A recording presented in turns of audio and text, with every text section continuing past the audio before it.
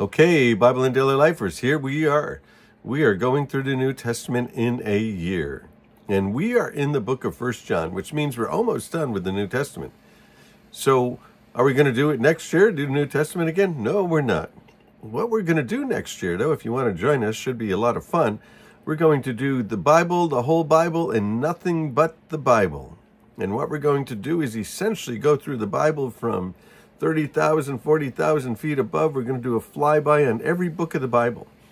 And we're going to give an overview on every book of the Bible so that you know what every book means, know the context. We'll hit the main passages, we'll hit the main themes, we'll hit the main players. It'll be an awful lot of fun. And we're going to do it in 10 minutes a day because 10 minutes a day seems to work, 10 minutes and under. I think we went to 11 minutes maybe a half a dozen times. I don't think we did it a dozen times. So we will try to keep it under 10 minutes. 1 John. So this book, 1 John, is written by John. The same John who wrote the Gospel of John. He wrote another letter that will follow after this. We'll do it in a few days, which is called 2 John. And then he does another one after that one that's called 3 John. And then he does another one that's called the Book of Revelation. And so it covers a lot of territory. He writes a lot. And he is known as the Apostle of Love by the time he writes these letters. They say that he writes these letters when he's older. And some of the people said, maybe John's going senile or something because he just seems to have the same theme everywhere he goes. He comes and he can't remember that he already preached this message. Well, what message? Love one another. For God is love, and if we're going to love God and we're going to love like he does and live like he wants us to live, then we're going to love people. And these books really are about the love of God, and they're about loving people. So this is John, older in his life. What's he talking about? What's his message? Love one another, love one another, love one another. Love God and love people. So let's take a look at what John says. He opens this particular letter, this particular piece of correspondence, very much like he opens his gospel. That which was from the beginning, which we have heard, which we have seen with our eyes, which we have looked at, and our hands have touched. This we proclaim concerning the word of life. Sounds very similar to when he writes his gospel. In the beginning was the Word, and the Word was with God, and the Word was God. Now, he's talking about that which was in the beginning of the gospel, the beginning of the life of Jesus Christ, the beginning of the creation, John starts with. That which is from the beginning, Jesus, which we've heard about. We've heard about it, you've heard about it, I've heard about it, because we're talking about it right now. But John then says, which we've seen with our eyes. He is an eyewitness of the life and the ministry and the person of Jesus. An eyewitness. Which we have looked at. Our hands have touched him. How cool is that? That his hands have touched him. And this we proclaim concerning the word of life. Calls him the word of life. There's some ministries called the word of life. It's just a great phrase. And Jesus is the word of life.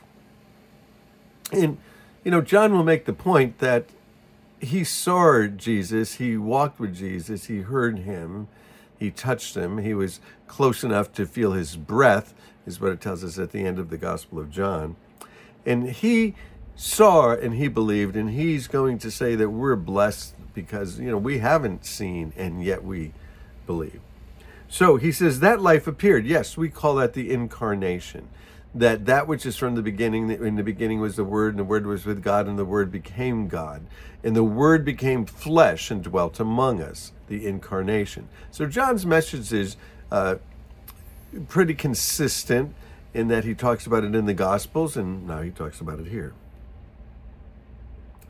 He said, that life appeared, we have seen it, and we testify to it, and we proclaim to you the eternal life which was with the Father and has appeared to us. The Father has the ability to give eternal life, and he gives that to Jesus through our faith in Jesus, through us believing what he's done for us on the cross and the resurrection, the ascension.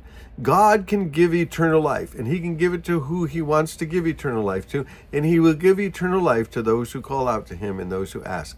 And John said, we proclaim this to you, this eternal life, this life that was from the beginning. We proclaim to you what we've seen and heard. He saw it, he heard it, he was there. So that you may also have fellowship with us. So we're fellowshipping with John, even right now, even though what we have is his words. These are the words that the Holy Spirit gave to him. And we're fellowshipping with John now, even though John is long gone and John is in heaven and John is experiencing eternal life. We're fellowshipping with him. We're fellowshipping together. We're fellowshipping through the medium of video and audio in digital forms. And so fellowshipping together. Well, what is our fellowship? Our fellowship is with the Father, God the Father, and with his Son. And we have fellowship with the Father because of what Jesus has done for us. We access the Father through Jesus Christ and his work. Now, he's going to tell you right here in verse 4, the reason he wrote this book. Sometimes you read a book of the Bible and you're trying to figure out, what's the message here? What are they saying? And who's it written to? Well, this is real clear. We write this to make our joy complete. Or some of the other translations say your joy, my joy, your joy. Your joy, our joy. I think that it's important when you preach or when you teach the Word of God to always be sort of inclusive with our. It's, making our joy complete. Rather than like speaking at people all the time. You people, you need to, you folks. Well, I think it's we folks, us together. I think it makes a big difference, but just kind of a preaching nuance that bothers me. Well, this is the message that we've heard from him and declared to you. He gave them a message, and now he's giving us a message. That's what ministry is. God gives us something, and we give it out. So, God gave John something, and he gave it to us, and now I have it, and I'm giving it to you, and we're sharing together, and we're having fellowship together. And here's the message we heard from him, and we declare this to you. Here it is. God is light, and in him there's no darkness at all. If we claim to have fellowship with him, which we're claiming right now, and yet walk in darkness, we lie and do not live in the truth. Well, who would say something like that they have fellowship with Jesus? Religious people, people that have grown up in church, multi-generational people who maybe their family bought the pew in the church, or maybe they even built the church, or they've been there forever, or their uncle was a minister, or this is what we've always done. I was baptized as an infant in that church, and I've always given, and I always give to the Easter offering, and always give to the Christmas offering, and so making this claim, but he's saying, nah, not so quick. But if we walk in the light, as he's in the light, we have fellowship with one another, and the blood of Jesus Christ purifies us from all sin. Well, that's the big important part, is the purification of our sins because of what Jesus did on the cross. Now, some people will do this. If we claim to be without sin, not me, I don't claim to be without sin, but there are people who do. If we claim to be without sin, we deceive ourselves and the truth isn't in us. We say the nature of deception is that you don't know you're being deceived, and the worst kind of deception is self-deception, when you're deceiving yourself and lying to yourself. So if we confess our sins, let's just do it. God, we confess our sins right now to you. If we confess our sins, he's faithful and just and will forgive us our sins and purify us from all unrighteousness. Well, that's nice. And so if you sin, confess it to God. Because when you're carrying sin, it affects your fellowship with God. Now, it might not affect your relationship with God. He died for you, and you're his child, you're his son, you're his daughter.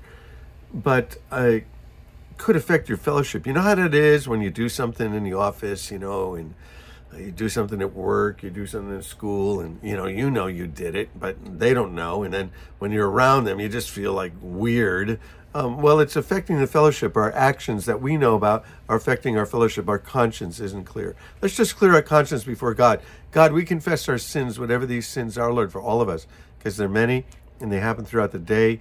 And so we confess to you and we ask that you would cleanse us and wash us from all unrighteousness, that we might have restored fellowship with you and just enjoy our fellowship with you. So it says, if we claim we have not sinned, we make him out to be a liar, and his word isn't in us. Well, we just prayed and we confessed. So let's work through John's letters. They're going to be a blast. Hey, love you guys.